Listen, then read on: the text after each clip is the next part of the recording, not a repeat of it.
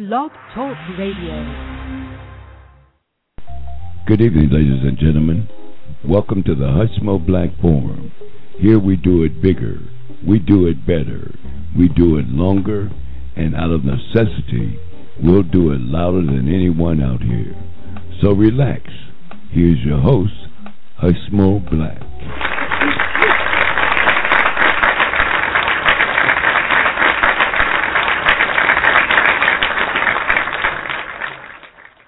Good evening, and welcome to the Hushmo Black Forum.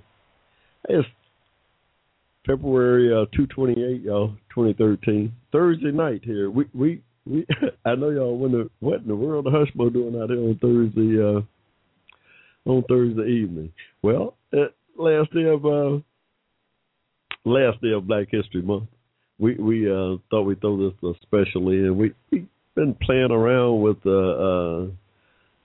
closing our book out, My Father's People, y'all. We getting it together. Just about got it there. My Father's People. Story of really slavery, religion, racism, hate, and God's charity. It's what it is. It chronicles my family history here in Georgia. I kind of, I call it a biography, sort of, a creative, nonfiction rendition of my family's history here in Georgia. I mean, yeah, it's that. I use my family just to put a human face on it. The story is of Americans of African descent who were slaves here in this country. My story, the microcosm that it is a pretty good rendition of the totality of the folks that was brought here from West Africa some 400 years ago. So yeah, My Father's People really it fits in with the conversation of the day, no doubt.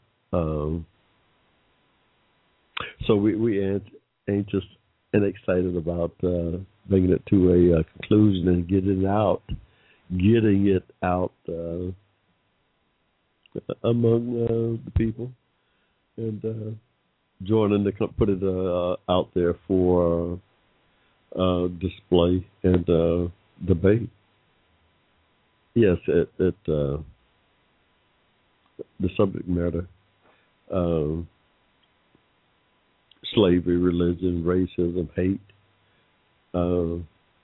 is all part of our history, the history of the country, really. I mean, it's not unique to my family or black folks or white folks. It's the American story, told from obviously my perspective. Hey, my perspective, no doubt. I tell a story now. I'll tell you this. I talk about my family, trace their history, and I do it from my father's hometown, my father's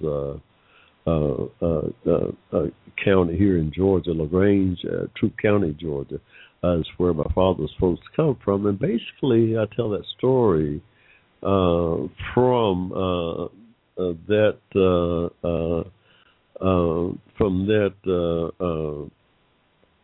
that space, Troup County, Chambers County. Now, Chambers County, Alabama, is adjacent to Troup County, Georgia.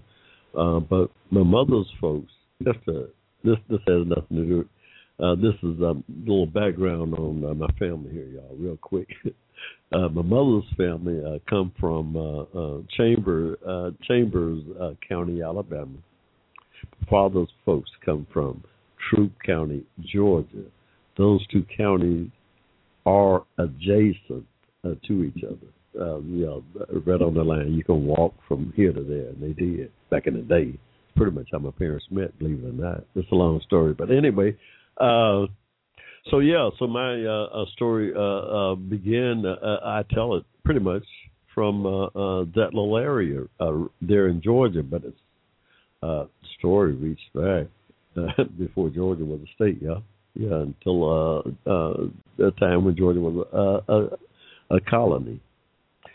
My family was here in this state, so I like to refer to me and my family, my people, not just me now. We are a microcosm, remember that, but we are indigenous to the state of Georgia and the United States of America. My people are. We're indigenous to, and most Americans, Americans said, who trace their history back, believe it or not, is going to find that to be the case in a lot of instances. Remember that West African slave trade came to an end in 1808. Oh, yeah, the United States stopped importing African slaves in 1808. So in theory, most slaves got into the country. Come on. But hey, y'all, welcome. Excuse me, Hushmo. Welcome to the Hushmo Black Forum, y'all. It's Thursday, February 28th, the last day of Black History Month. We got a special out here this evening here. We done jumped off and jumped in before giving you the talking points on what we're talking about tonight here. We ain't talking about anything really of what we have been rambling on about. We are going to take a look at Thurgood Marshall. Thurgood Marshall, y'all. Supreme Court Justice Thurgood Marshall. We're going to take a look at him on this last day in Black History Month of 2013. This marks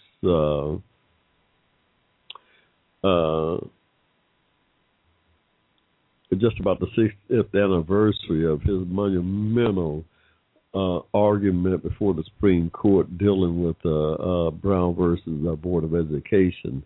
And so we're going to take a look at Thurgood Marshall and what Thurgood Marshall was arguing for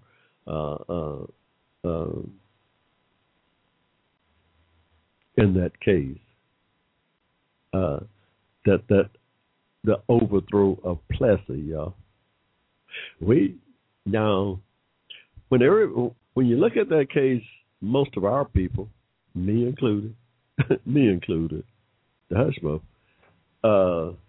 and I've been around here, y'all, forever. I was right here in Georgia in 1954 when they overturned that case, y'all.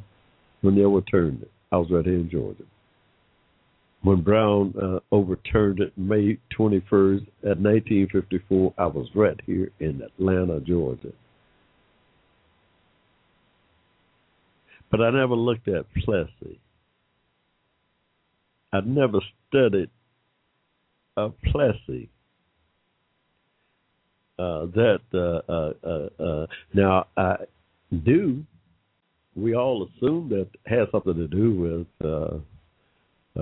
this black gentleman down there in New Orleans wanted to ride on this train, take a nap. He didn't feel like moving. Man, I'm sleepy. Why should I have to move?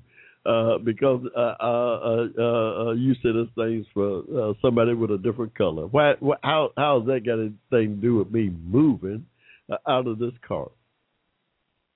Out of the compartment here? You gonna wake me up? I'm trying to get some sleep. We thought it was just about some junk like that. Some white folks didn't want to sit with us. Plessy sued him. It got all the way to the Supreme Court. Y'all talking 2 or 3 years too now. Now it was decided in 1896, but I think that thing started like 1894, 95, something like that. Took a couple of years before it to wind its way through the system up to the Supreme Court in 1986. It's all about separate equal too, y'all. This is where the separate equal. Now remember,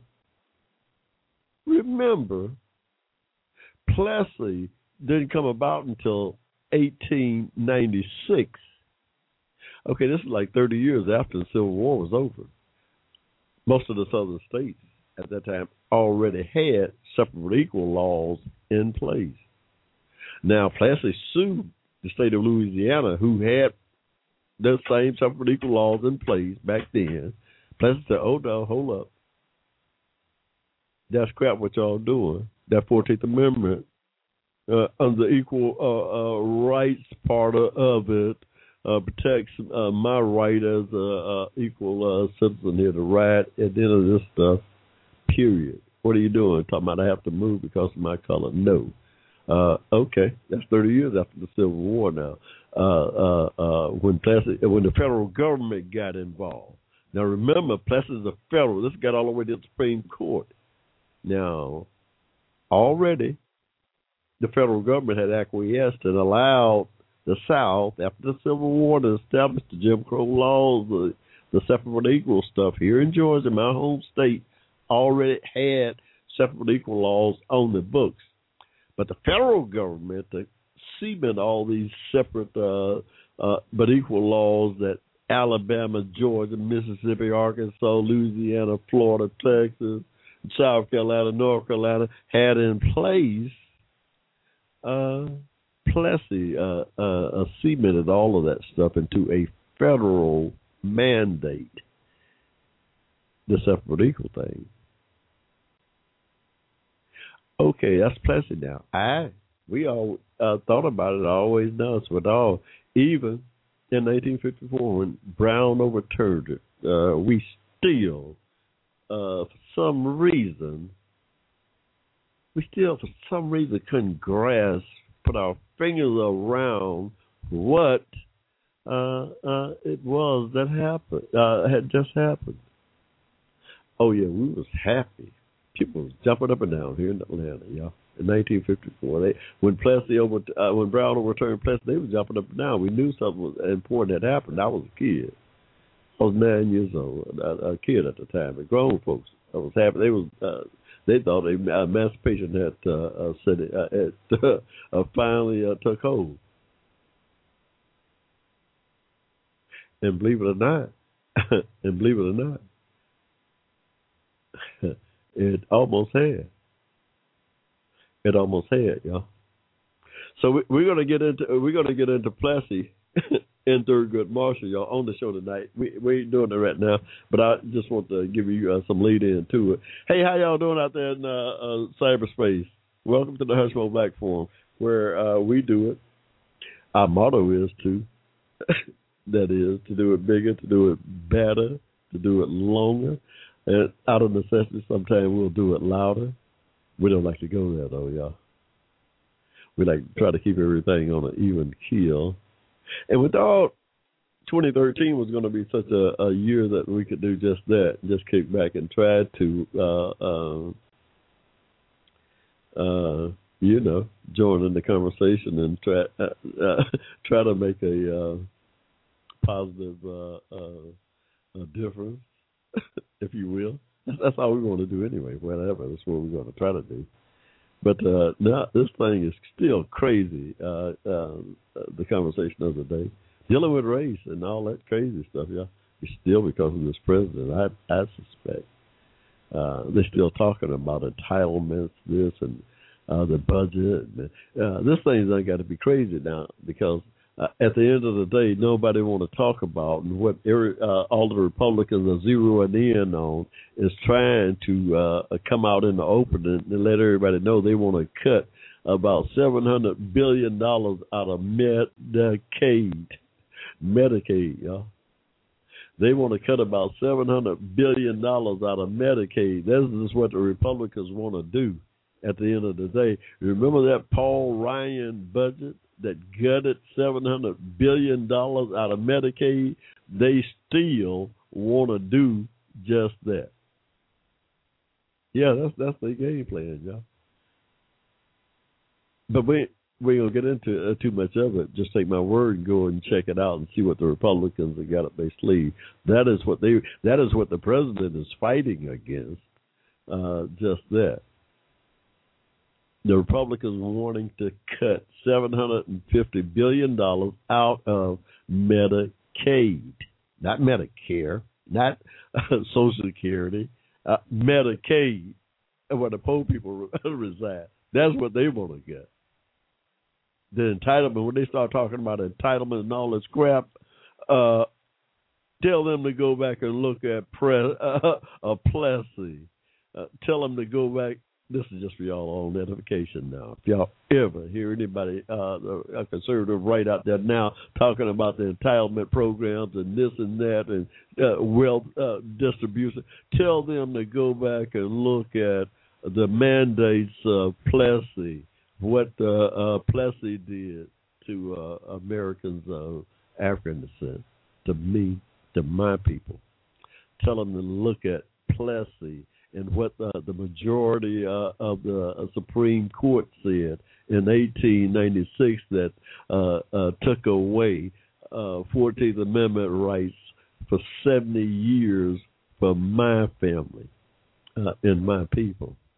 I tell them to read Plessy, and that is what Brown and Thurgood Marshall was dealing with. We're going to get into it later on in the show, y'all. I done got carried away because every time I look at it, I get sick looking at Plessy and what it did to some 12 million Americans of African descent after 1896, y'all, all the way up to 1954 when Brown put a halt to it. Yeah, y'all don't know. Y'all don't know. Y'all don't even have an idea probably about what the enormous effect that Plessy had on Americans of African descent and the hindrance of them achieving economic growth from that point forward on a federal level. This is the federal government. Plessy, the federal government got involved in a racist policy there, yeah. Absolutely. Y'all take a look at it. Hey, we're going to talk about it here, y'all. Hey, you got me, the Hushmo, driving this train tonight, y'all. It's Thursday. I don't normally be out here on Thursday. How y'all doing in cyberspace out there? My Facebook friends, what's up? Yeah, we just so excited and so I don't know, so full of I don't know what it is, y'all, because I really just got into Thurgood Marshall and Plessy and all that stuff here in the last couple of weeks. You know, just zeroing in on it because the anniversary is coming up and everybody's been talking about it in a crazy way about it. I don't know, y'all. We're going to break all this stuff down here tonight for you about Plessy and the ramifications of what that thing did to us, y'all. And hey, but right now we what time is it? Oh, Hushmo, where you at? It's about 18 minutes after. Hey, where's the peanut gallery at? Hey, y'all, you know we ain't used to being out there on no Thursday evening. Hey, yeah, it's the last day in Black History Month, though, y'all. We're going to do this special just because it's so important. It is so important, y'all. That hey, y'all take some notes, too. Tell your friends about it, our show tonight.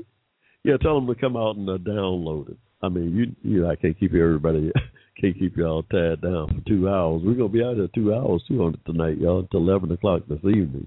Our show is coming 9 to 11 this evening, y'all. Tell a friend about us if y'all want to just jump in. We got a number, 310-742-1899. We're talking about a subject matter tonight is a Plessy, Thurgood Marshall and Brown versus Board of Education is what we're talking about. We're highlighting Thurgood Marshall, y'all, out here tonight. Just a giant of an American. Thurgood Marshall was, y'all. One of our greatest Americans there. We're going to highlight him tonight. He seldom get the recognition that he's due. we're going to spotlight him tonight. He may have been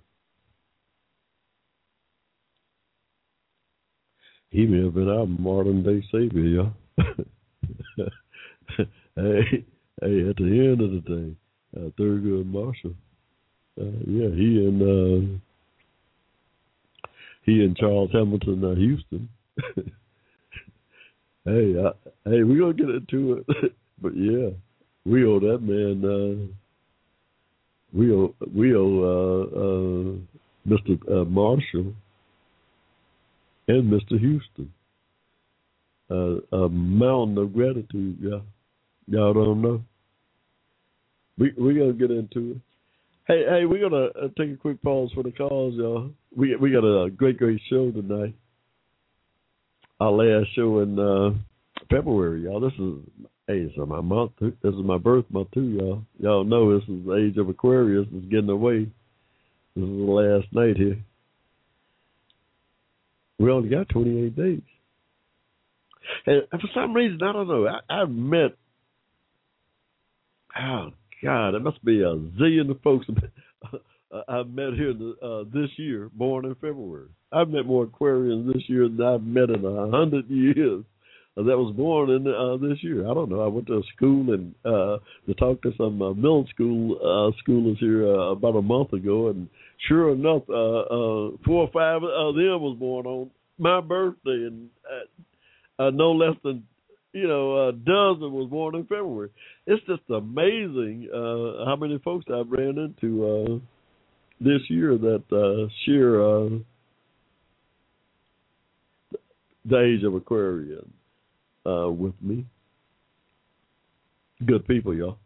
Hey, no doubt. Aquarians are good people. Hey, I don't know. Do y'all believe it? If y'all know anything about astrology? Hey, I'm just saying though. I don't know. The husband follow it now. Hey, we follow it. But yeah, this month is getting away, y'all. President got his defense secretary finally approved Chuck Hagel after much ado about nothing. A waste of the taxpayers' money and resources. The Republicans in the Senate just put us through. A waste of our tax dollars. They just flushed down the toilet, yeah. They just flushed down the toilet like it was nothing. Over childish BS. One of them said, and they have the nerve to say that this president has nothing to say and had nothing to say in neither one of his inaugural addresses. And I would beg this Congress, the Congress that's been up there since he was there, first elected in 2009, to go back and read and pay attention to what the man was saying in his first inaugural address. And if there's one thing they need to pay attention to, if nothing else, it is when he quoted out of Scripture and said, when I was a child, I spoke as a child, I understood as a child, I thought as a child, but when I became a man, I put away childish things.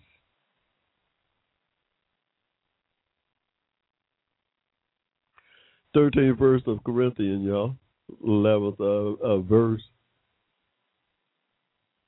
It's what the president quoted in his first inaugural address, putting the Congress, that do-nothing Congress that's been up there for the last 4 freaking years, on notice that they need to stop acting as kids and start acting as adults and do the business of the people.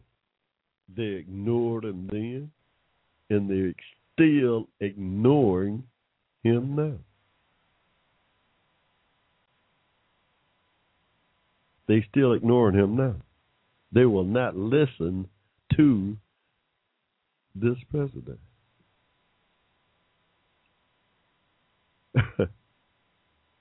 I know why.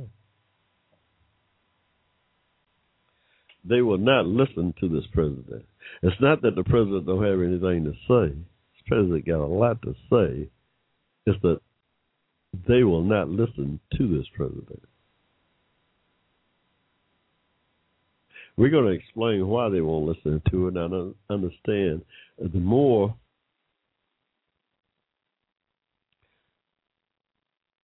we're going to get into Plessy, the more you're going to understand why this Republican Congress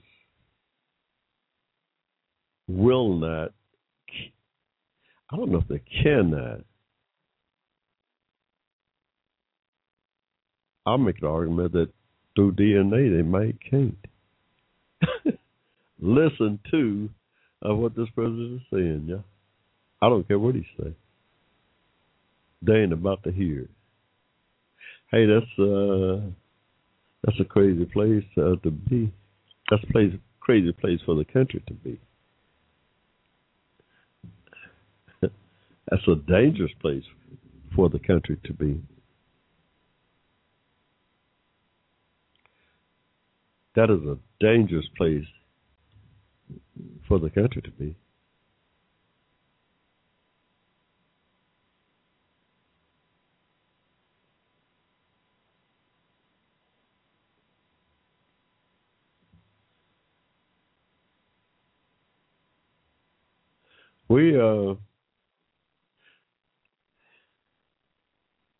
Wow, all kinds of things going on, y'all, in the world. We're going to take a quick pause here and come back and kind of get into our subject matter.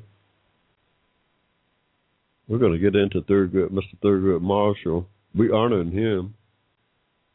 This our last show in Black History Month this year. You know, we normally, the Hushmo Black Forum, normally come to you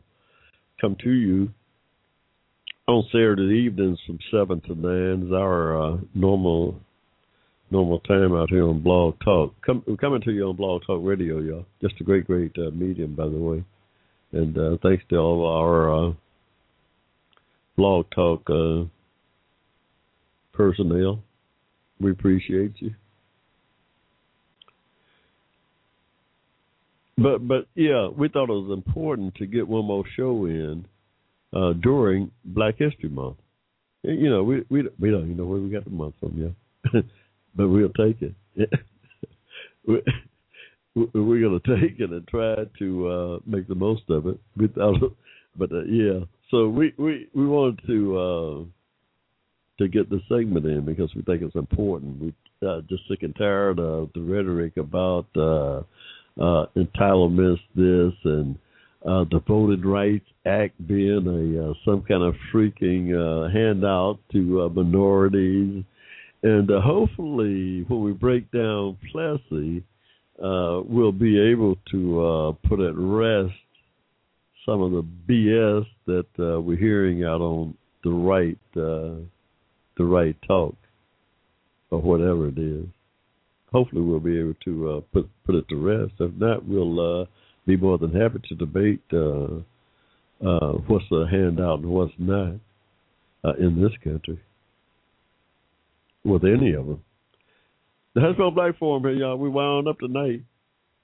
Hey, don't get us started. Now, then remember, our motto is to do it bigger, to do it better, to do it longer, and if out of necessity, we'll do it louder than anybody out here.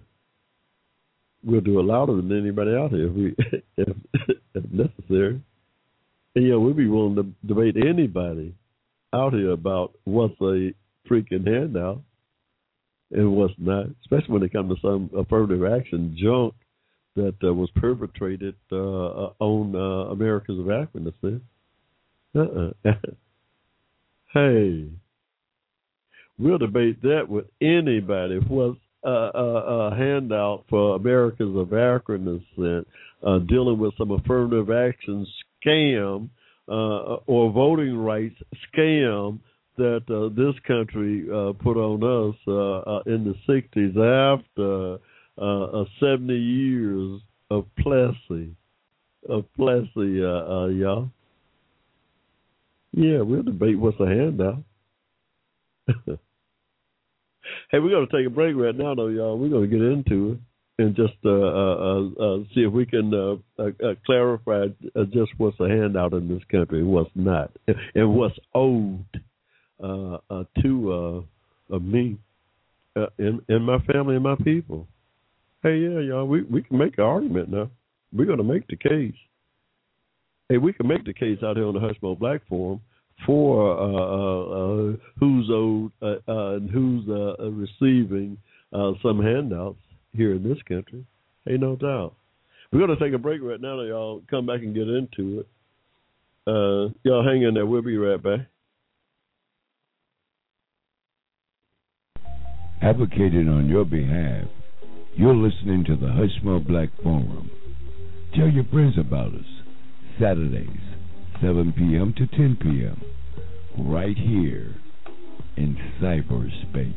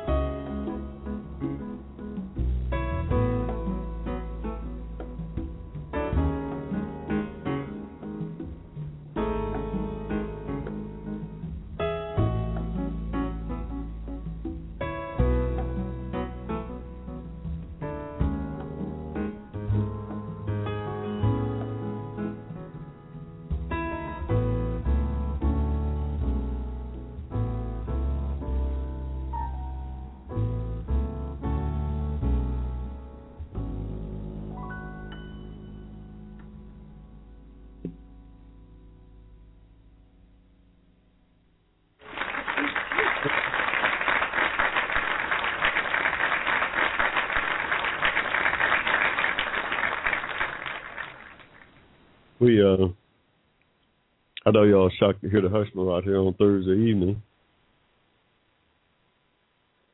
Yeah, we don't normally be out here during the week. We thought it was important that we got out here this evening. Hey, y'all, let you know, y'all. The Hushmo, what we do, we advocate on behalf of Americans of African descent for justice, for social justice. But no doubt, we love everybody. Hey, ain't no haters out here. We advocate on behalf of that community. By extension, we're part of that community, and Lord knows we need all the help we can get in our community. Unemployment in our community is still 20%, yeah, or higher between some age groups. It's 30%. Our young folks is being taken away from us in a crazy, crazy way. We got a lot of work to do. So that's why we're out here tonight. We thought it was important to get out here, and we want to pay homage to a great, great American hero that our community don't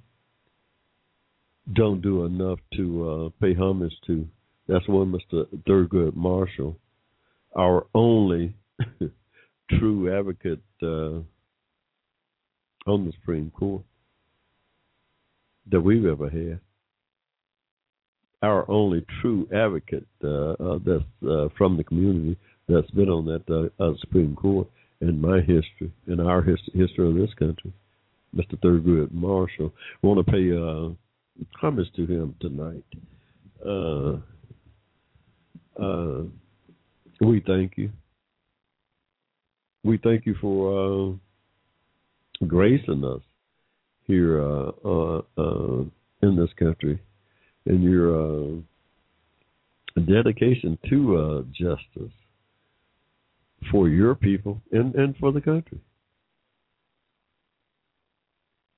Mr. Thurgood Marshall was born in Baltimore, Maryland, July 2nd, 1908. Yeah, 2 years older than my father. My father was born in 1910, so yeah, around his generation, though. Was a grandson of a slave, pretty much like my father. Yeah.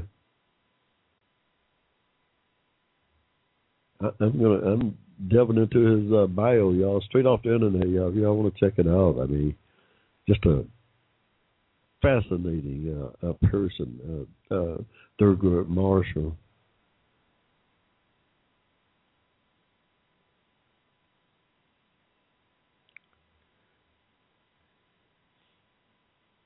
Yeah, just it come from a pretty well-to-do family. I mean, his father was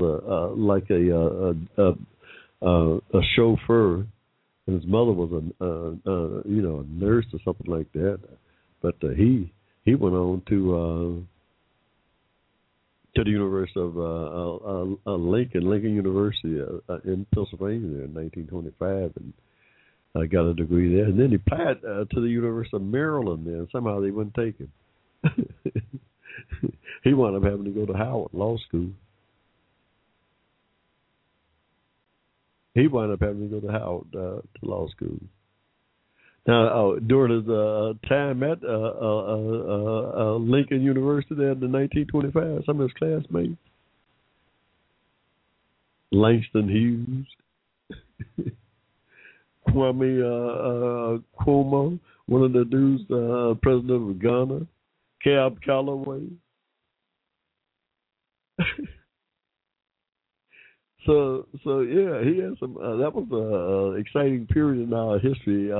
Period, by the way, 1925, around that period that when Thurgood Marshall was coming of age, intellectually anyway. It was just a great period in our history. He happened to be just there in the mix of it. In the 1930s, he really this thing really got exciting because he applied to the University of Maryland Law School, but was denied admission because he was black. Yeah, that it's 1930, y'all. I mean, oh yeah, they go on to say this was an event that was to hunt him and direct his future professional life. Thurgood sought admission and was accepted at Howard. Went on to Howard to law school, at a black school. It's a great place, y'all. By the way, Howard's a great university. Got a great law school, black law school. Great law school. Remember, you read up there in the midst of the capital there. Now this good. The government. You're in the midst of the government. That's all the law in this country is right there. So you can get a pretty good education right out of Howard, believe it or not. Great education. So yeah, he probably got a better education, in fact, out of Howard at that time. But anyway, yeah, he went on to sue. He went on to sue the University of Maryland too, and won that case. Yeah. But so this is his early days. He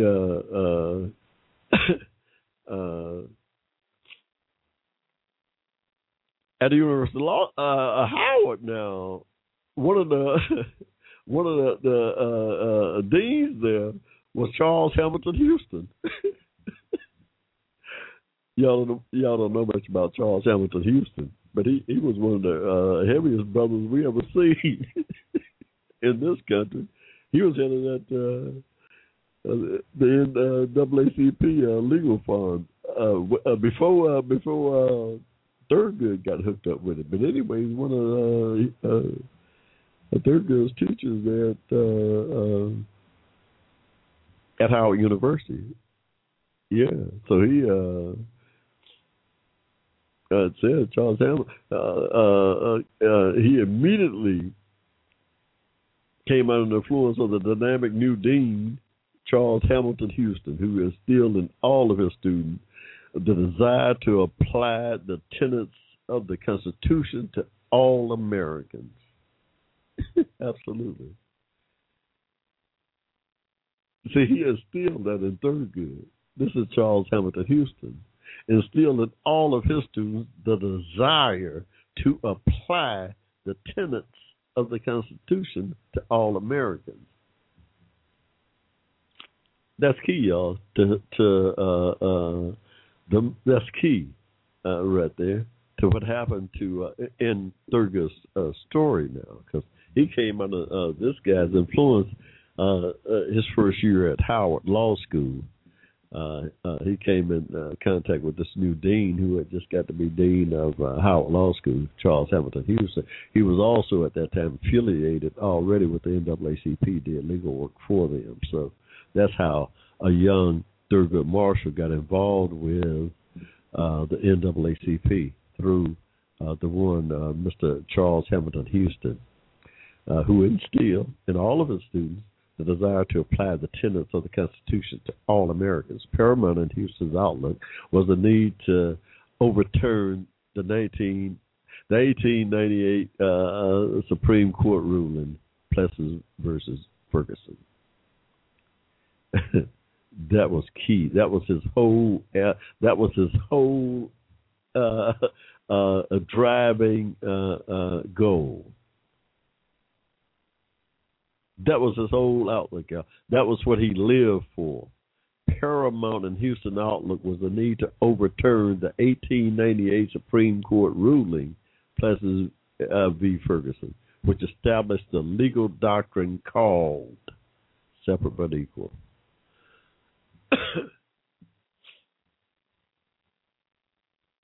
Hey, y'all, this is heavy. Y'all don't know. This is heavy. Yeah. That Plessy versus Ferguson established a legal doctrine called separate but equal.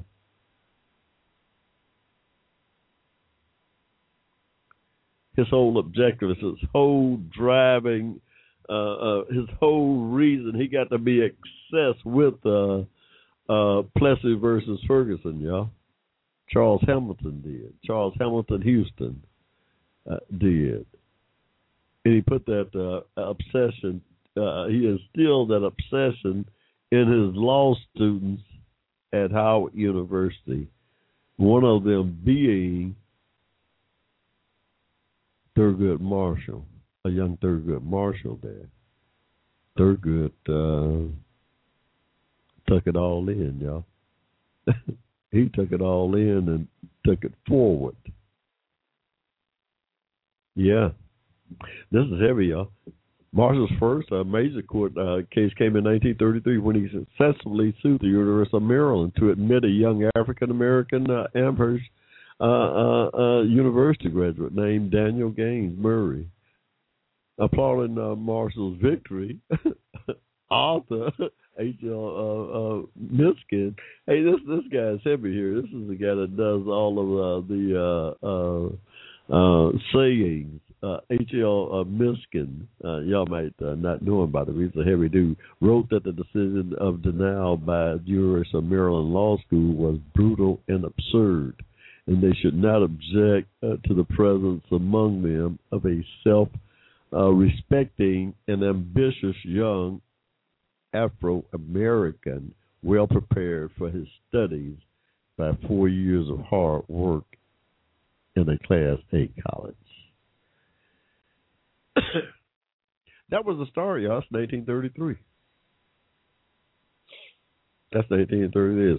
Because one of the things they figured out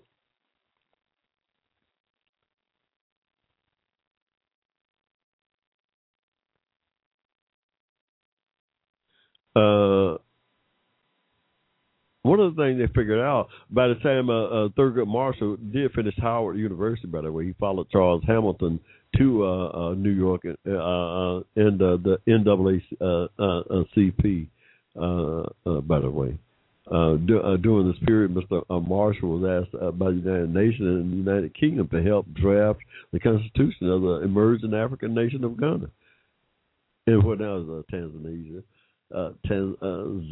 Tanzania? Okay. So yeah, this guy got okay. Let's skip on down through here. Okay, blah blah. This okay. Wow. Thurgood Marshall followed at the university during this period. Mr. Marshall was asked by the United Nations and the United Kingdom to help draft the Constitution of emerging African nations. Ghana, but now Tanzania, was felt that the person who so separately fought the rights of American oppressed minorities would be the perfect person to ensure the rights of the white citizens in these two former European colonies. It's amazing and impressive record of Supreme Court challenges to state sponsors, including the landmark Brown. Okay, yeah. So just give you a drop on this now. We just kind of perusing over his bio here off the internet. Mr. Marshall did take over when he first joined the NAACP, like in 1933. Mr. Houston at that time was the chief legal person for the NAACP, but as time went on, Mr. Houston went on back to his private practice, and Thurgood took over that department like in 1938 and went on to win several distinguished several cases along the way, including suing law schools in Missouri, Texas, to name a few. On his way to Brown versus Board of Education in 1954, because remember, the whole goal of the NCAA's legal farm from that point on, from like I said, when Mr. Hamilton got involved in it,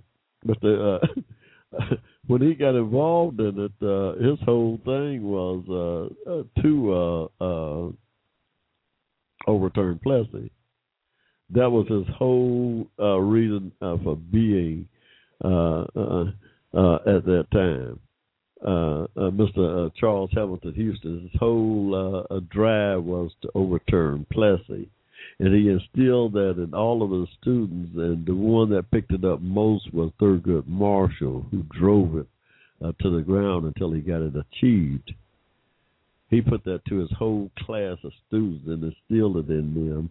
And one of them came through some 20 years later. That for 20 years. This was a 20-year quest from 1930 to 1954. Let's say, yes, about a 25-year a journey, a legal journey that drove Charles Hamilton Houston and Thurgood Marshall, y'all, to get to 1954. This thing wasn't done overnight.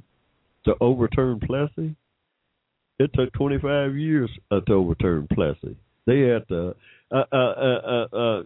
and Plessy, let's get a little background. Okay, now here's Thurgood Marshall, the legal defense partner of the NAACP fighting discrimination in Plessy. Let's take a look at what Plessy, what they was up against, y'all. That's what we're gonna take. Let's take a look at what exactly Americans of African descent was living under. After Plessy became the law of the land, let's take a look at what Plessy said and did.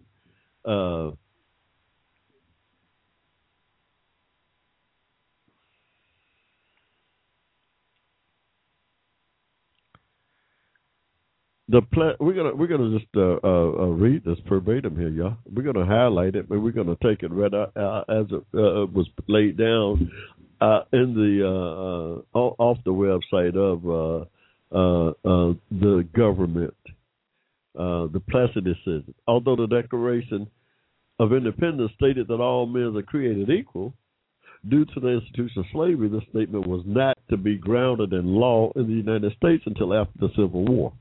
Right. Okay? And arguably, it says in parentheses, not completely fulfilled for many years thereafter. In 1816, the 13th Amendment was ratified and finally put an end to slavery. Moreover, the 14th Amendment, 1868, strengthened the legal rights of newly freed slaves. That's the 14th Amendment they're talking about, y'all. It strengthened the legal rights of newly freed slaves by stating, among other things, that no state shall deprive anyone of either a due process of law or of the equal protection of the law. Finally, the 15th Amendment in 1870 further strengthened the legal rights of newly freed slaves by prohibiting states from denying anyone the right to vote due to race. Now, despite these amendments, African Americans were often treated differently than whites in many parts of the country, especially in the South. In fact, many state legislatures enacted laws that led to the legally mandated segregations of the races. In other words, the laws of many states decreed that blacks and whites could not use the same public facility, ride the same buses, attend the same schools, and so forth. That is so forth, y'all, by the way, included blacks was separated and discriminated against in the workplace. Blacks was discriminated against in the workplace, where they could have but a mediocre, low-paying job at half the price that whites was making, and they couldn't get into management because they was inferior according to this law here, y'all. These laws came to be known as Jim Crow laws. Although there were many people who felt that these laws were unjust, it was not until the 1890s that they were directly challenged in court.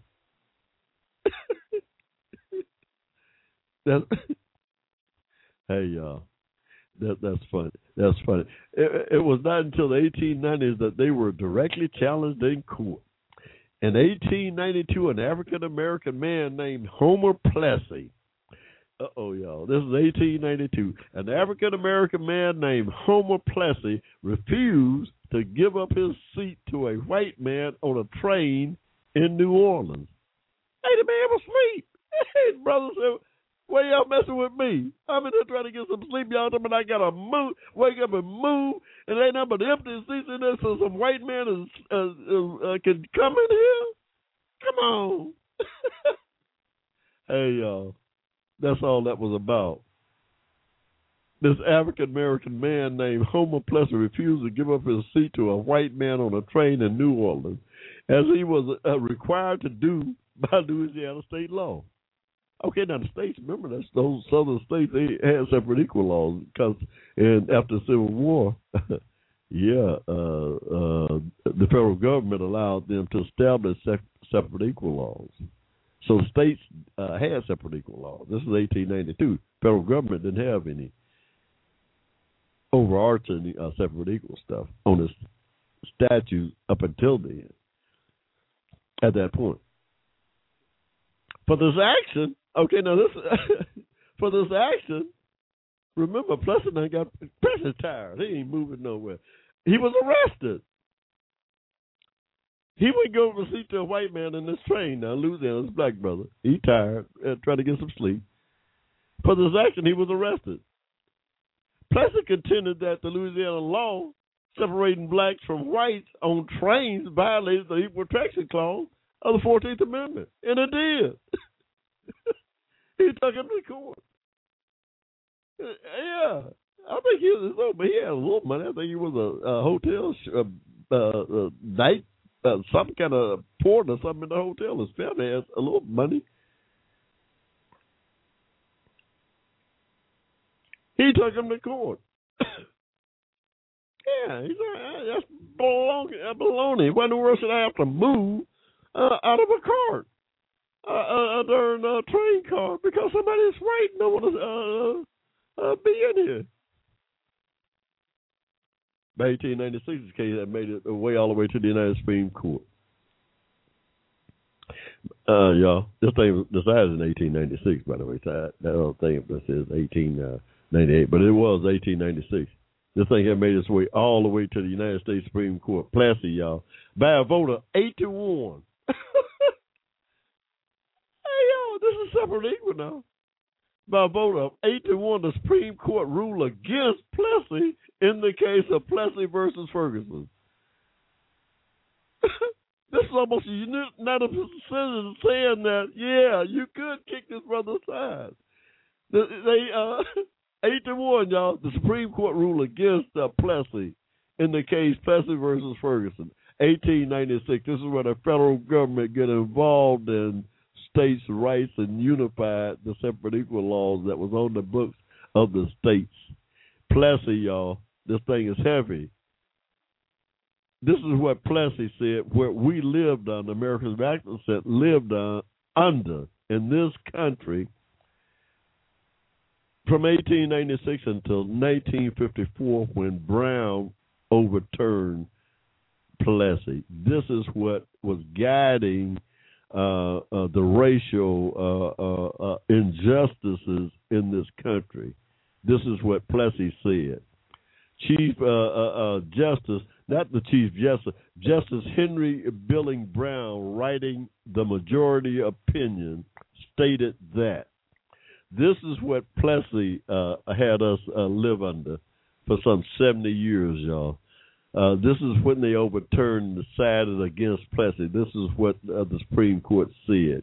The object of the 14th Amendment, and I'm quoting, the object of the 14th Amendment was undoubtedly to enforce the equality of the two races before the law, but said Justice Brown, but in the nature of things, it could not have been intended to abolish distinctions based upon color or to endorse social, as distinguished from political, equality. Hold on. Y'all hear that? This is what the Supreme Court said. This is what Plessy said. This is what Plessy did to the 14th Amendment and our rights. The object, I'm going to reread this, y'all, because y'all got to go read it for yourself so you can, for your own edification. so because it's going to take you a little while to digest it, go read. This is what Thurgood Marshall and Mr. Houston plotted and was struggling and trying to overturn for 25 years, y'all, was this Plessy here. This Plessy devastated, took all our 14th Amendment rights away by just this verdict, this edict that they rendered in that case. I'm going to start all over. I quote from Justice Henry Billing Brown, writing in the majority's opinion, stated that the object of the 14th Amendment was undoubtedly to enforce the equality of the two races before the law. But in the nature of things, it could not have been intended to abolish distinctions based upon color or to endorse social equality. If one race to be inferior to the other socially, the Constitution of the United States cannot put them upon the same plane. That is what Plessy said. In denying Plessy a right to sit with white people in a train car. And what it did, in effect, was take away every 14th Amendment right that black citizens had in this country up and down the spectrum. Yeah. That verdict and that reading of the 14th Amendment took away Americans of African descent 14th Amendment rights for the next 70 years, y'all. Every case that came before a federal court talking about discrimination went right there to Plessy and was kicked aside, including discrimination in the unions, in every other part of society up until 1954, y'all. Every case relied on Plessy to overthrow, to keep it from going forward when it came to dealing with racial issues. We were set aside as inferior people, yeah. That's what it said, yeah. The object of the 14th Amendment was undoubtedly to enforce the equality of the two races before the law, but in the nature of things, it could not have intended to abolish distinctions based upon color or to endorse social, as distinguished from political, equality. If one race be inferior to the other socially, the Constitution of the United States cannot put them apart upon the same plane. That's what Plessy said. That's what all of the states, that's what everybody who wanted to discriminate against Americans of African descent used to strip us of our 14th Amendment rights. That clause right there, y'all. And that's federal law. That was federal law until 1954. Plessy was federal law until 1954, y'all. That was a mountain for our people to overcome. We took them to court, y'all. We fought that thing from 1896 all the way through until Thurgood Marshall, until Thurgood Marshall and Mr. Charles Hamilton Houston got together and plotted to overthrow that thing. Mr. Charles Hamilton took it upon himself. It became an obsession with him to get that thing overthrown because what it was doing was wrecking our people. What it was doing is was like the country, the government of the country, right back again, instituting this system of racism within the laws of the country, y'all. A system of racism within the laws of the country is what Plessy was. Yeah, look here. This ain't what I said. Look at the reading of the verdict of the majority opinion. This is what all the rest of the country followed when it came to dealing with race. That is why they could pay blacks 1/10 of the wages that they were paying white people. Yeah, that's why this law of the land here, y'all. Plessy. Yeah, that they if one race be inferior to the other socially, the Constitution of the United States cannot put them upon the same plane. That's what Plessy said. That's what Plessy said. And we lived under that. We lived in a society after the Civil War where the federal government, this is so crazy, y'all. And these people today talking about somehow somebody's been handing some shit out. Excuse me, y'all. Hushmo done got carried away. Somebody's handing some junk out to us, and they had us living under this Edith Redhill Plessy for 70 years with no 14th Amendment rights at all under this junk. And you're telling me what you're handing out to me or what's been handed to me? Please. Please. The lone descender, y'all. That was an 8-1 vote.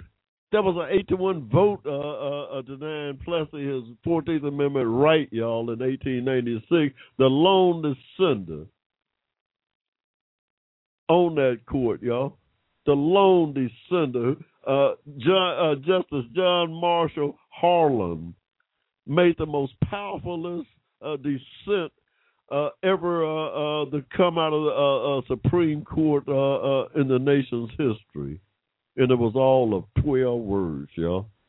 The dissent to the malarkey that was Plessy, the one-man dissent was the greatest dissent that has ever come out of the Supreme Court of this country, and it was all of 12 words.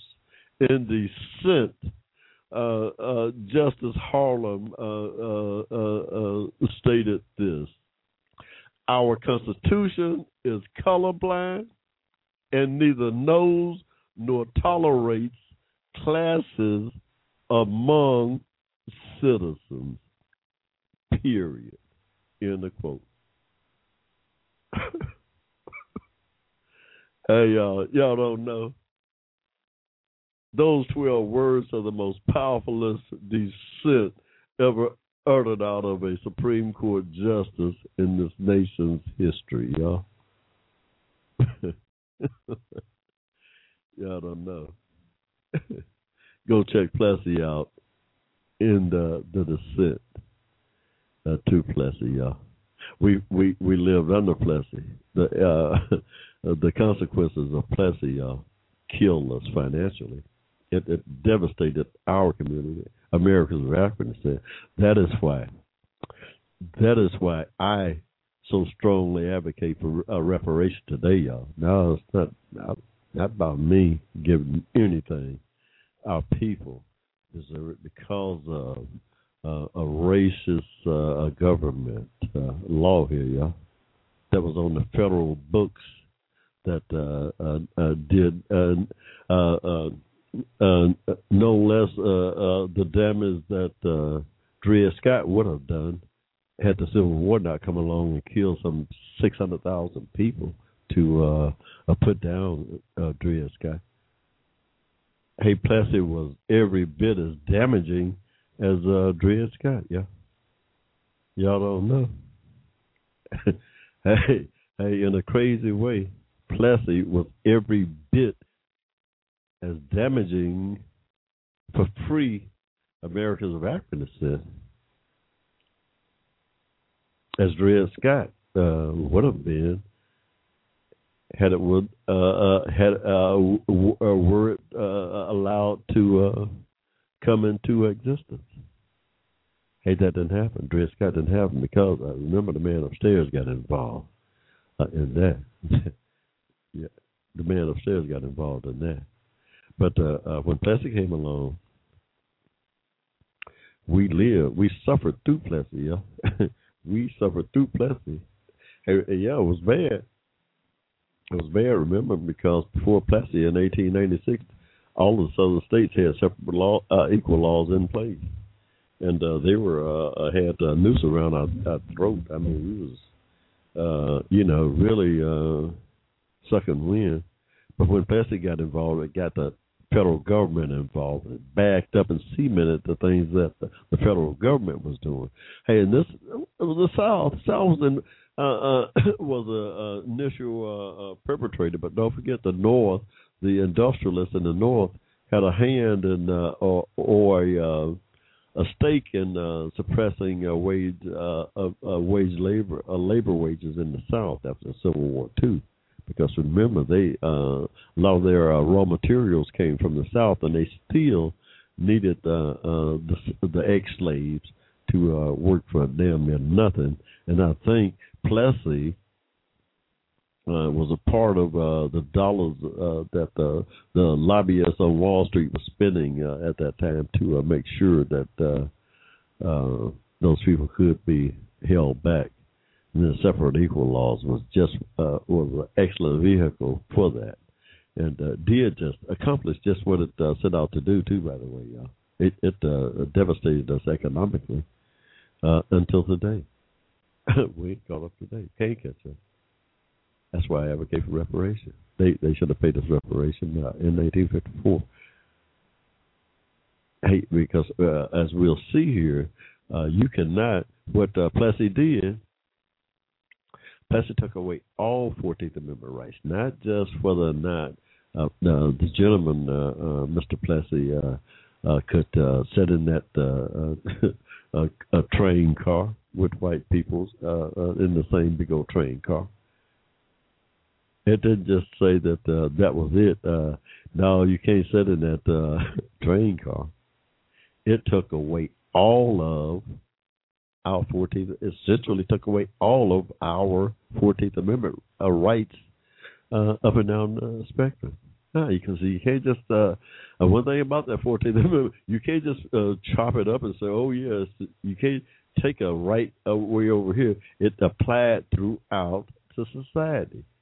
Yeah, I don't know what the intention was, the consequences was that it applied throughout society up and down. That's what our history is. The labor unions, the wages, that's the history. That's what it did. That's a factual thing that it did. It took away all our 14th Amendment rights. We saw that. The judge understood that too, by the way, y'all, because you can't just piecemeal it. Once what Plessy did was cement the separate equal doctrines that the South had in place there. The whole separate equal junk. Okay. So when it got overturned after 70 years of being in place, it overturned everything in 1954, including the so-called segregated labor unions. They had to do away with that stuff, yeah. That stuff came to a squeaking halt. Now, it took a little while. It took a little while, as did the integration of the schools. It took a little while. They had to go back, and we had to march, and they had to send some troops down to Alabama there. Hey, old habits die hard, y'all. Hey, old habits die hard. Especially racial habits. Old habits die hard, y'all. That Plessy had a freaking foot on our throats, y'all, for 70 years. The federal government, the state government, the citizens had us in a ban, y'all. A legal ban. Yeah. That's what Plessy is devastating, y'all. I'm just now really fully coming to grips and appreciating how devastating this thing was, and appreciating all the more how what a great job that Thurgood Marshall and Mr. Charles Hamilton Houston did, and the rest of the people who worked on this effort did in bringing Plessy down, y'all. and it took, and like I said, it was a struggle. It took 25 years. What and the unique thing, and one of the way that they brought it down, they figured out in order to challenge Plessy, and well, they first of all they tried all kinds of different cases that went before the courts dealing with discrimination in the lights in the workplace and in the society as a whole, and never was able to get past Plessy. This is 1933 when Hamilton and Marshall is just becoming a union here at Howard Law School. They just plotting. Charles Hamilton is still, and he's obsessed with overthrowing Plessy because he understands fully the ramifications of what Plessy is doing to us. That thing is on our throat. And he made his life goal to overturn Plessy. That was his life goal, and he wasn't gonna fail. He put it to his law students at Howard. That's your only job. That's your only mandate. Your ability to get through this law class depends on your attention to that objective. They came up with the idea that the best way, after trial and error, no doubt, the best way to attack Plessy would be to start zeroing in on education, higher education. Okay, higher education initially, but then eventually to include public education, because that's where you can attack the federal part, the mandates of Plessy, because all of the schools just about in the country receive some federal dollars. Some federal dollars and operated under some federal guidelines. Most of the school systems in the country at that time and today. The separate and equal clause of the 14th Amendment they'd use to argue, and they zeroed in initially on two particular disciplines, mainly law schools and medical schools. They sued states who had no black law schools, like all of them, pretty much, to break that initial nut of Plessy by declaring that the separate equal laws did apply to law schools. University of Texas, I guess, in 1950 was the third biggest one before the bringing down Plessy. Before Plessy finally failed, he brought the lawsuit against the University of Texas to get them to put in to allow a black student, because there was no way Texas could put together a darn law school just for blacks, and the amount of time it took to put a law school together. So they tried. Oh yeah, they tried, but yeah. So that was just he. Let's see, Thurgood Marshall won like 14 to 19 cases he argued before the Supreme Court on behalf of the government. Yeah, and yeah. Let's see, it says he represented in one or more cases before the United States Supreme Court than any other American. Thurgood Marshall, y'all, heavy dude. Now, like I said, they plotted to attack that monster that was Plessy by chipping away at higher education, showing the courts just how just how unequal and unprotected America's African descent was when it came to higher education, educations in the country. And surely enough, slowly things start to peel away. They came down on education. Now remember, this is all transparent in the 30s, from 1930 to the 1950s. All around there, some of the great minds, black minds around there at that time was Carter G. Woodson. Carter G. Woodson was right there in D.C. and provided a lot of the background for Thurgood Marshall and Mr. Hamilton to zero in on the education system in the country with his monumental work on the miseducation of the Negro and pointing out just how devastating the miseducation that we were receiving under the state school systems was at that time. And yeah, all those minds was right there working on getting rid of Plessy, y'all. Carter G. Woodson. The Miseducation of a Negro. Put it out in 1933. While they're in D.C., all of them was looking at the same thing, y'all. They zeroed in on that education bias. At the same time, knowing that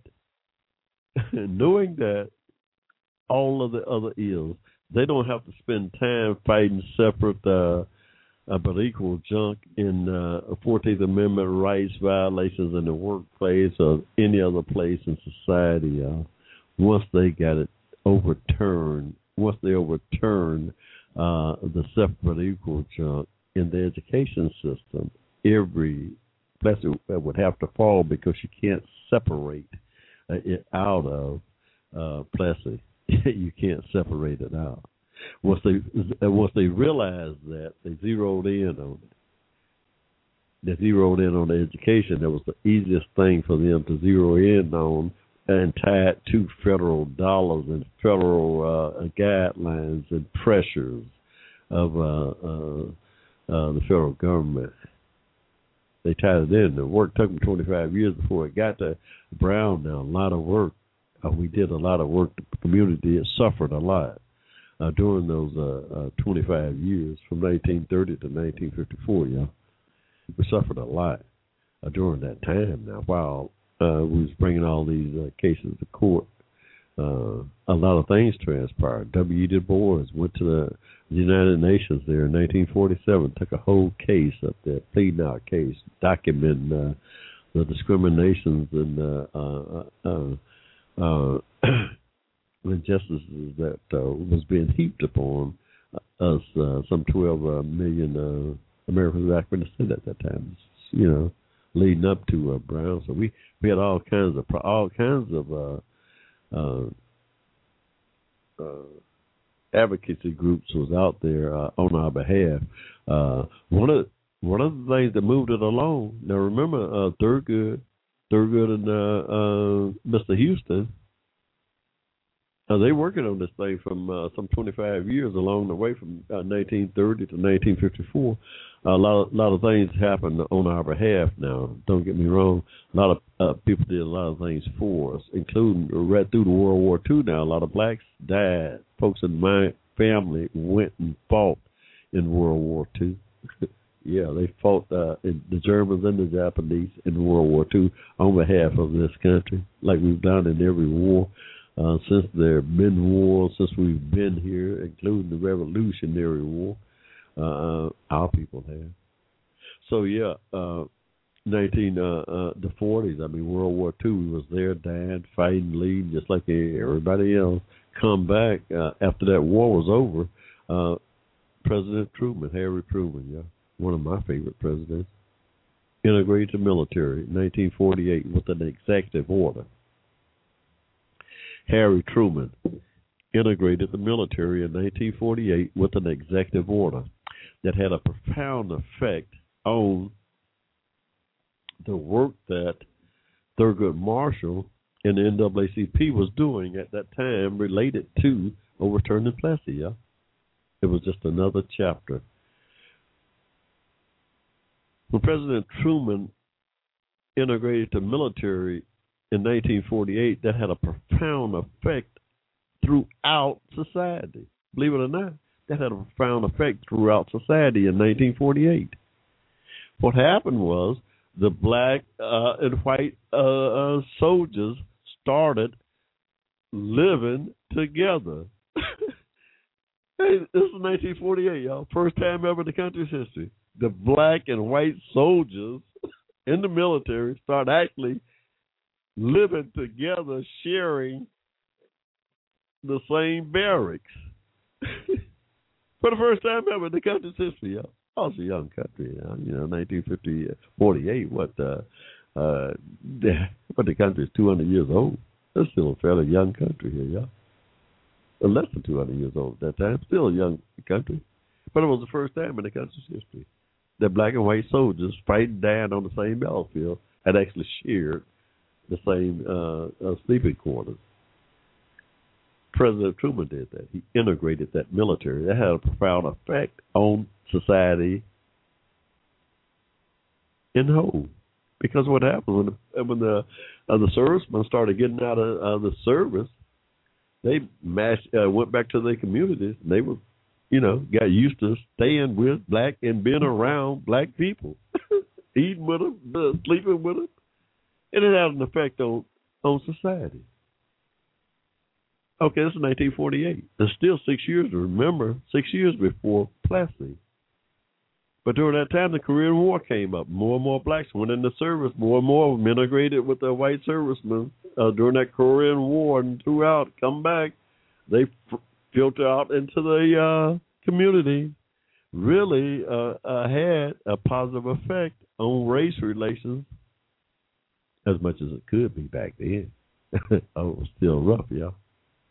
But it did have enough of an influence to allow, remember, because we're still bringing cases to the court, Plessy is still going. Brown versus Board of Education, I believe, started like 1952. So it's still working its way through the system. All of that in conjunction with the integration of the military and the influence it had in regular society gave enough of a positive impetus to allow Plessy to come before the court, or Brown versus Board of Education to come before the court and overturn Plessy, yeah. Yeah. The integrating of the military, I say, was a catalyst, the final catalyst that brought together enough pressure on the conscience of, well, yeah, did it bring pressure on the conscience of the Supreme Court at that time? Absolutely, I believe. But it also brought a lot of awareness to the rest of the citizens, just regular people, when they got to mingling with black folks in the military. They had a profound effect throughout the society because, like I said, for the first time, black and white folks were eating, sleeping, and living together in the same barracks. That had a monumental effect on how Brown came to be overthrown. Yeah. So I give Harry Truman all the credit in the world for what he did for me and my people. He's one of my favorite presidents. Harry Truman, integrates the military, 1948 executive order. Had a profound effect on race relations in the country leading up to Brown overturning Plessy. Plessy being the single most devastating racist piece of legislation the country has seen post-Civil War. That's what Plessy did. I mean, Plessy put us back on the plantation, pretty much. That's what Plessy did. Hey,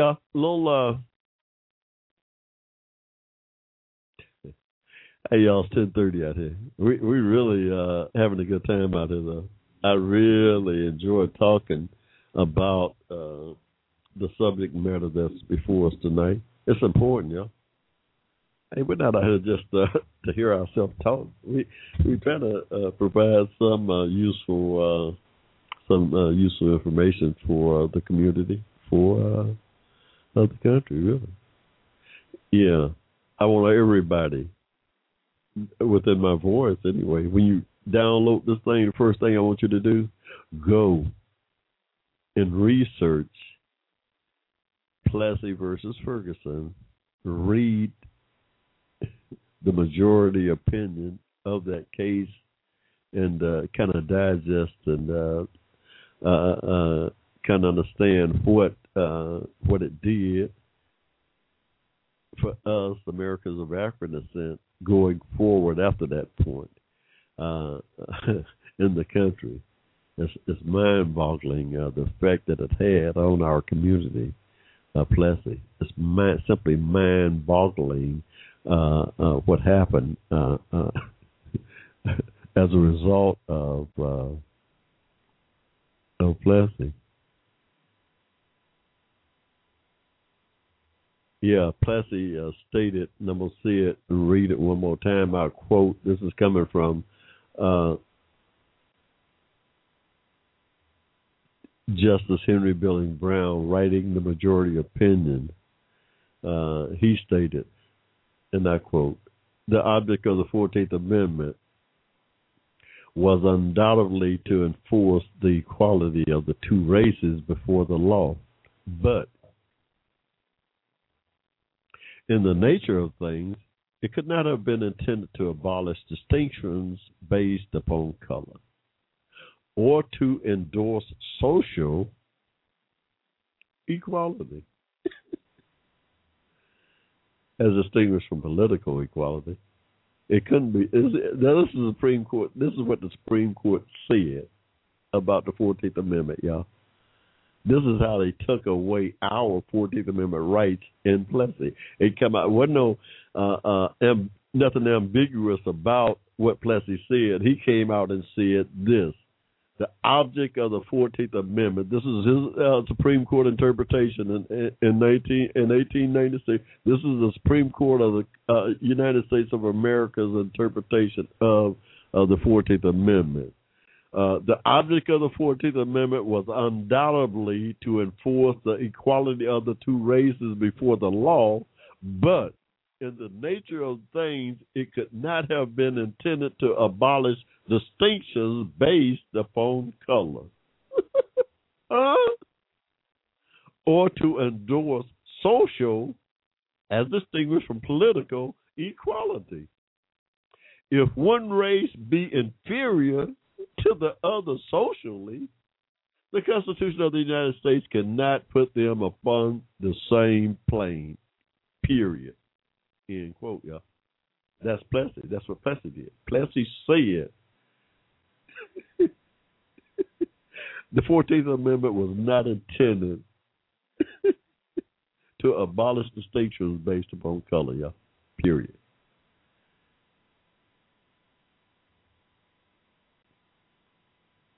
The Supreme Court said that, y'all. I didn't see it. That was Plessy. That was the Supreme Court said that by 8-1 decision, too, y'all. They said no. The 14th Amendment did not abolish distinctions based on color. They could separate you out of, not only could they separate you out of that damn car, they could separate you out of every job classification in this country if they want to. Boy, shut up, you're inferior. That's what they said. That's what they told my people. And it was the law of the land, y'all. This was a law of the land. This was a law of the land, y'all. Until 1954. That's what we lived under and suffered under. This Plessy thing that I didn't know anything about. I know it had something to do with me not being able to sit on the same bus. Rosa Parks, they got her off the front of the bus and locked her up. We marched and boycotted and all that stuff down there just for this right here. Yeah. because because this allowed them to do that to us. This thing right here.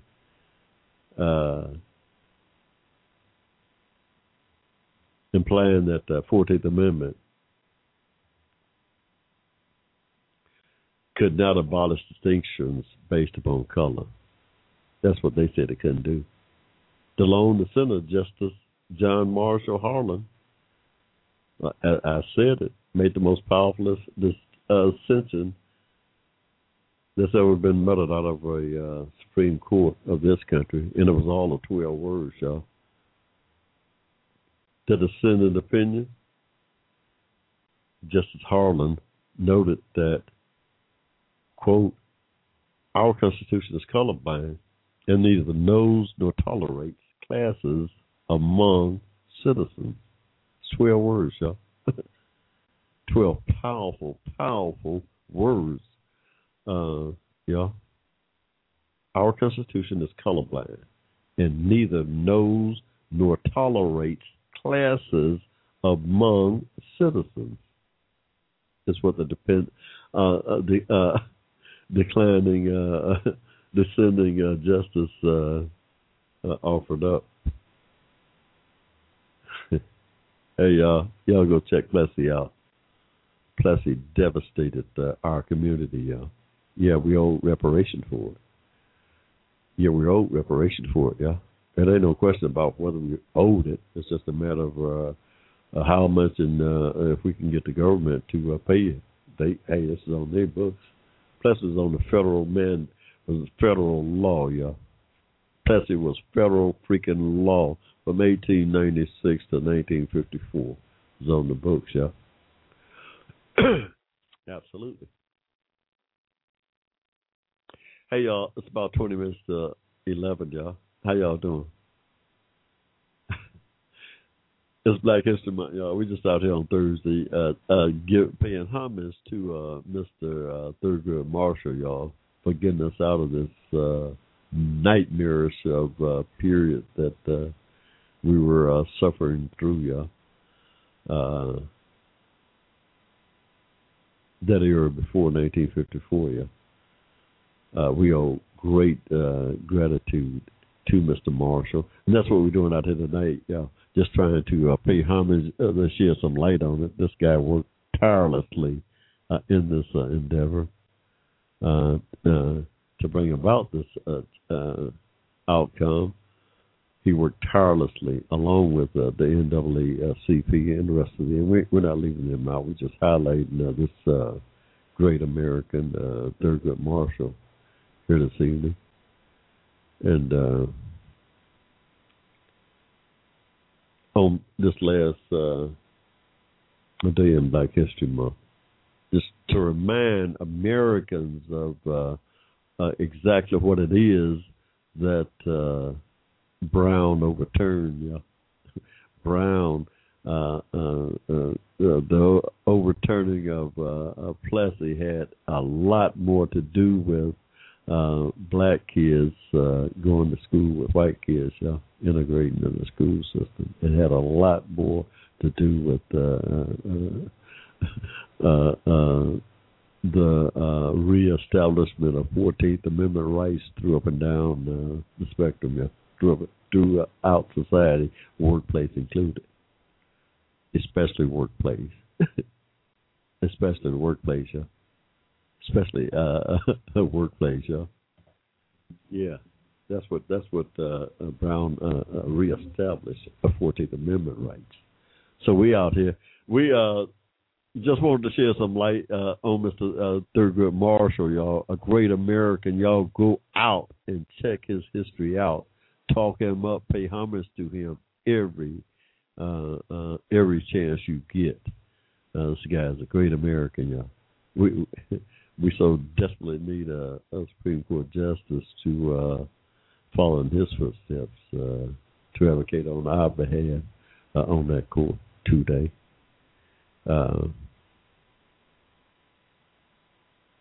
We'll always be grateful to him and remember his work on our behalf. Hey, y'all. We're gonna we're gonna get off of it. I want to thank y'all for joining us this evening out here on the Hushmo Black Forum, y'all. Our last show in the month of February for Black History Month. We'll be back here, y'all, Saturday night, March the 2nd. We'll be back on our regular time, Saturday 7 to 9. We just got out here tonight. We desperately want to get this in because I think it's important for the rest of the country to understand exactly what that 1954 Brown versus Board of Education, what that thing was about, and what were the conditions that prevailed at the time. You know, we lived under Plessy. We lived under Plessy at the time. America's back from the city. They lived under Plessy. And go back and take a look at Plessy. You'll understand. You'll understand why I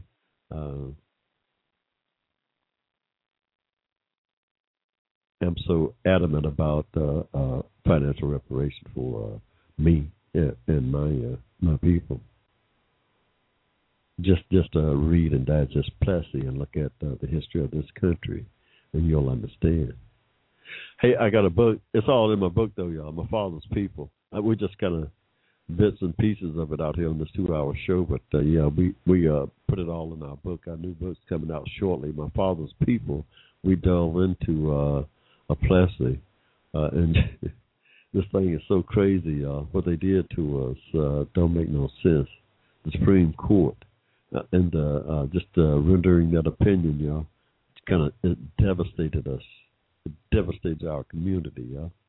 Yeah, just that law. We setting up a petition. Yeah, a petition trying to get 100,000 signatures at the end of the day when we organize it, and get with a few other groups. We're going to get 100,000 signatures and send it in to the president's office. He's got an office out there. There's a website that will take a look at any group of citizens with a complaint. We're going to ask the president and the Justice Department to go back and look at Brown and Plessy, y'all, and see if not Brown, what Brown set aside was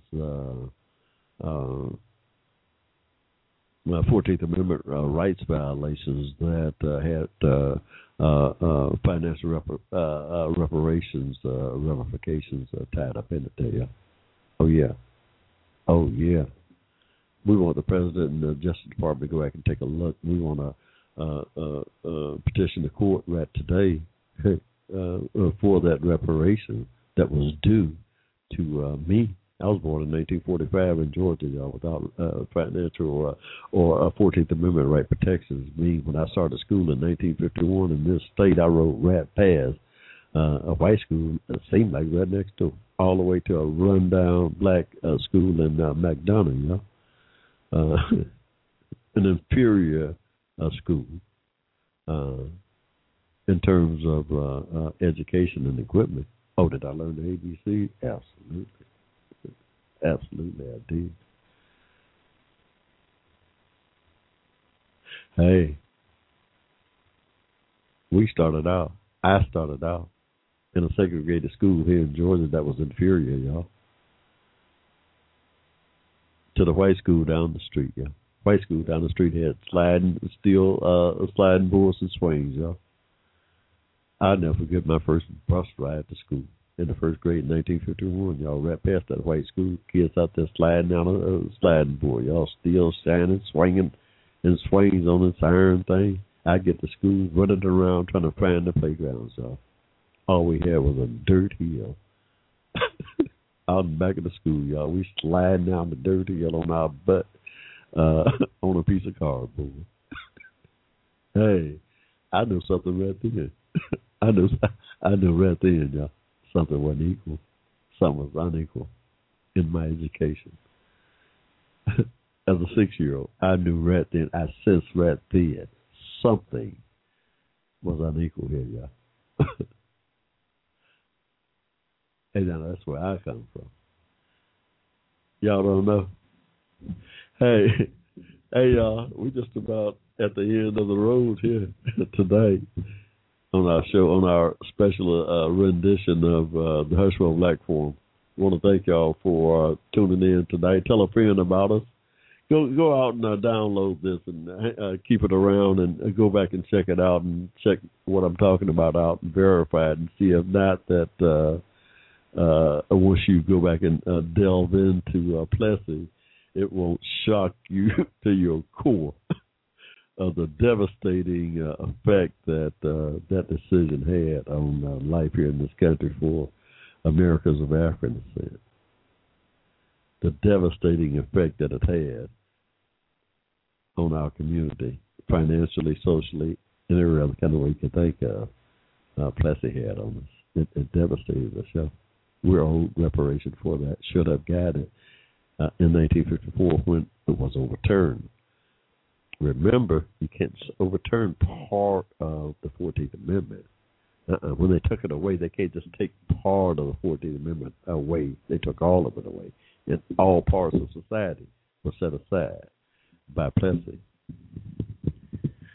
By Plessy, our 14th Amendment rights throughout the society were set aside based on the notion that in the nature of things, it could not have been intended to abolish distinctions based upon color. This is the 14th Amendment, so says Plessy.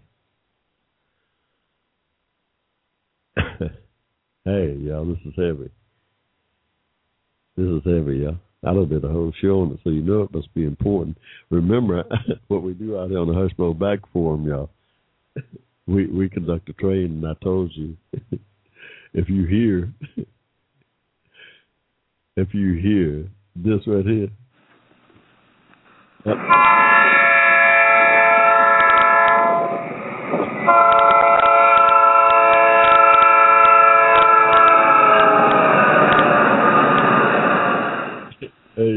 Hey, y'all, that's the westbound number 9, y'all. We don't blow that horn off to y'all, but when we do, you know, that's some heavy stuff coming down the line here, y'all, and it has to do with this sequester and all that junk they talking about, just kind of trying to talk over our heads about.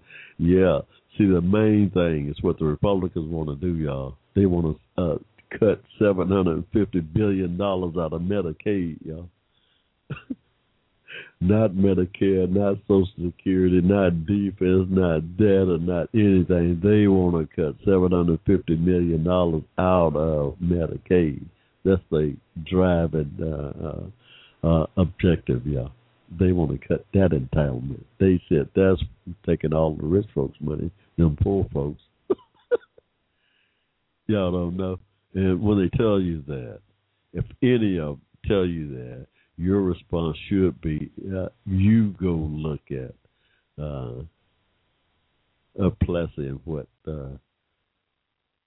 poor folks, Americans of African descent, lived under.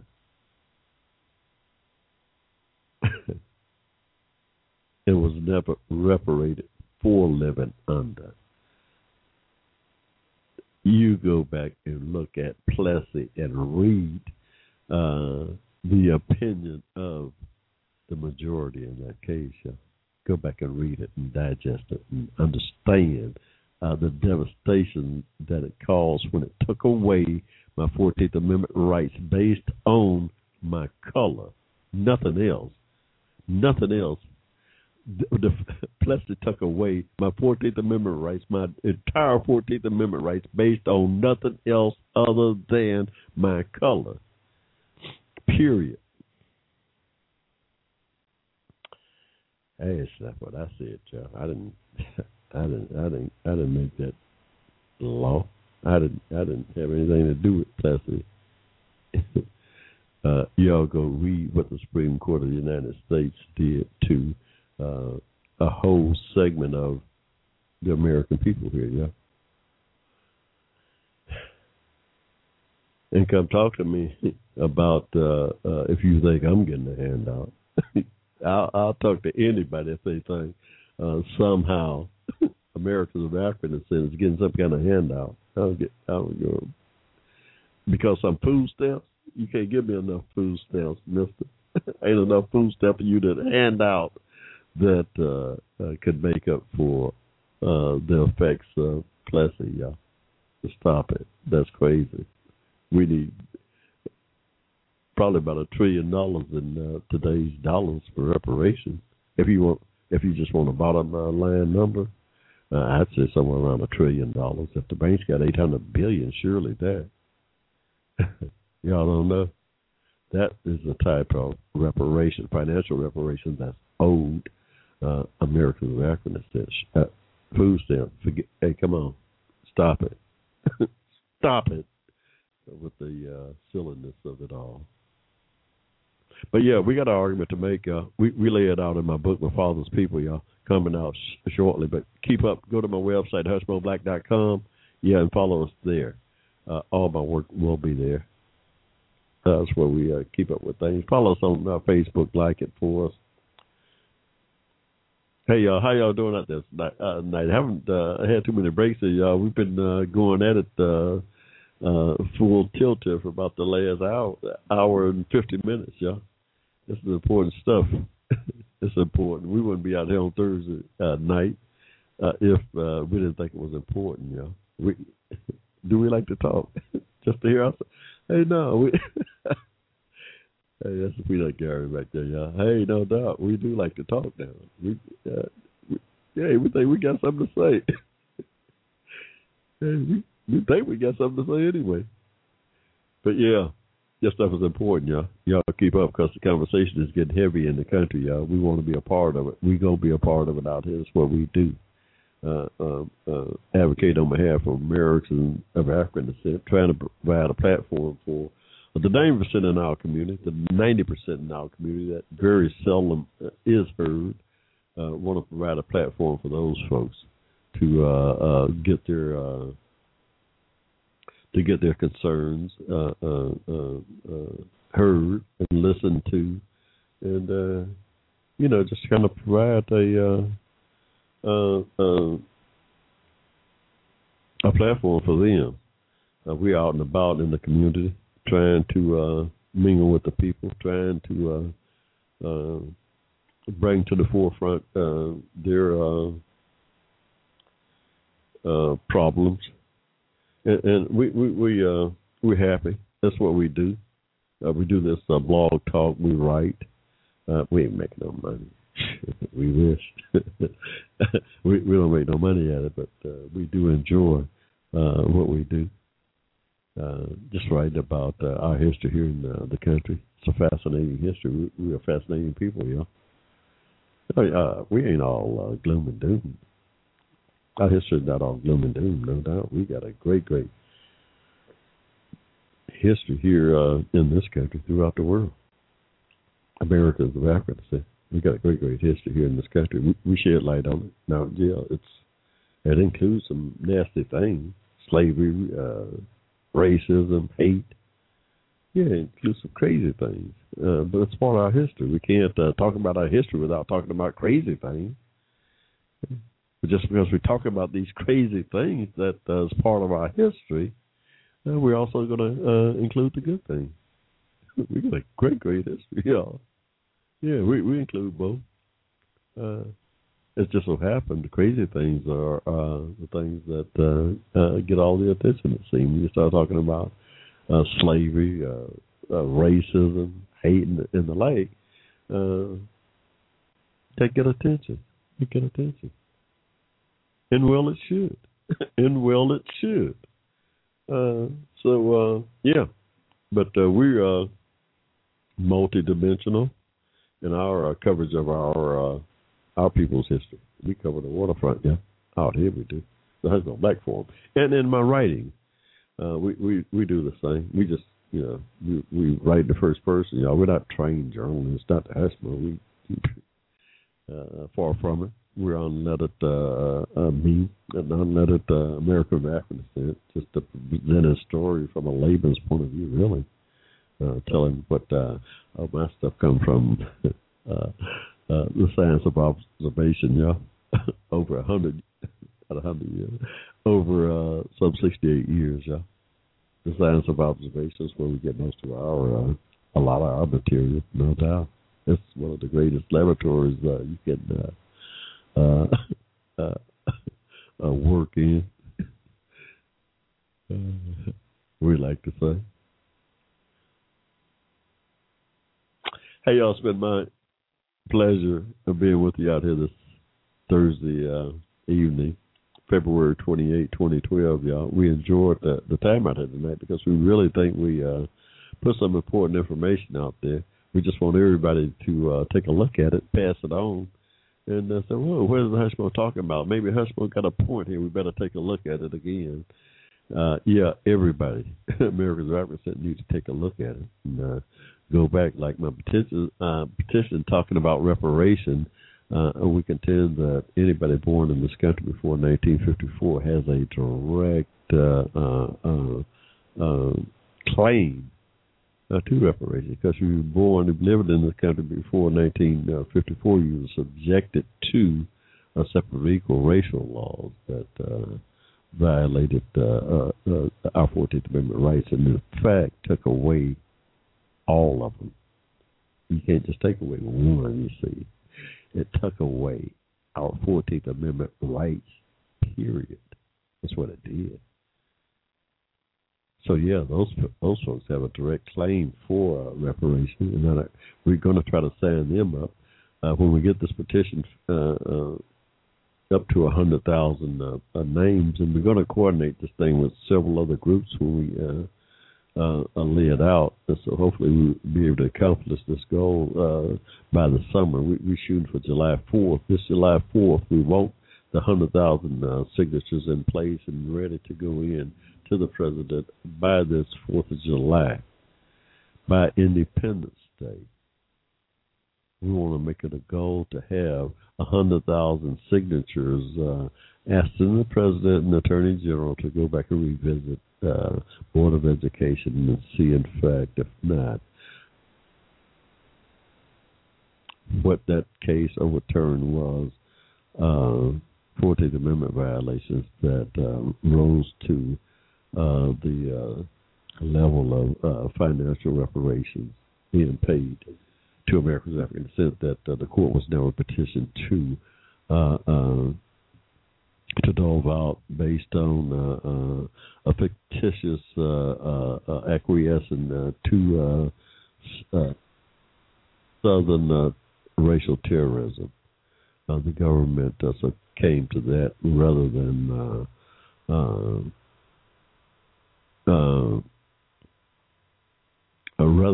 or at least they came to that and pressured Thurgood Marshall and his group not to petition that court. Because they didn't petition that court then does not mean that reparation is no longer due. We suggest that it is, and we want the Justice Department to take a look at it. Hey, y'all, that's about it for us out here. Hey, it's been my plum pleasing pleasure tonight being out here with y'all. Come back and be with us this Saturday, March the 2nd, y'all. That's our regular show. But we enjoyed you out here this night. And we'll see y'all Saturday. Until then, ciao.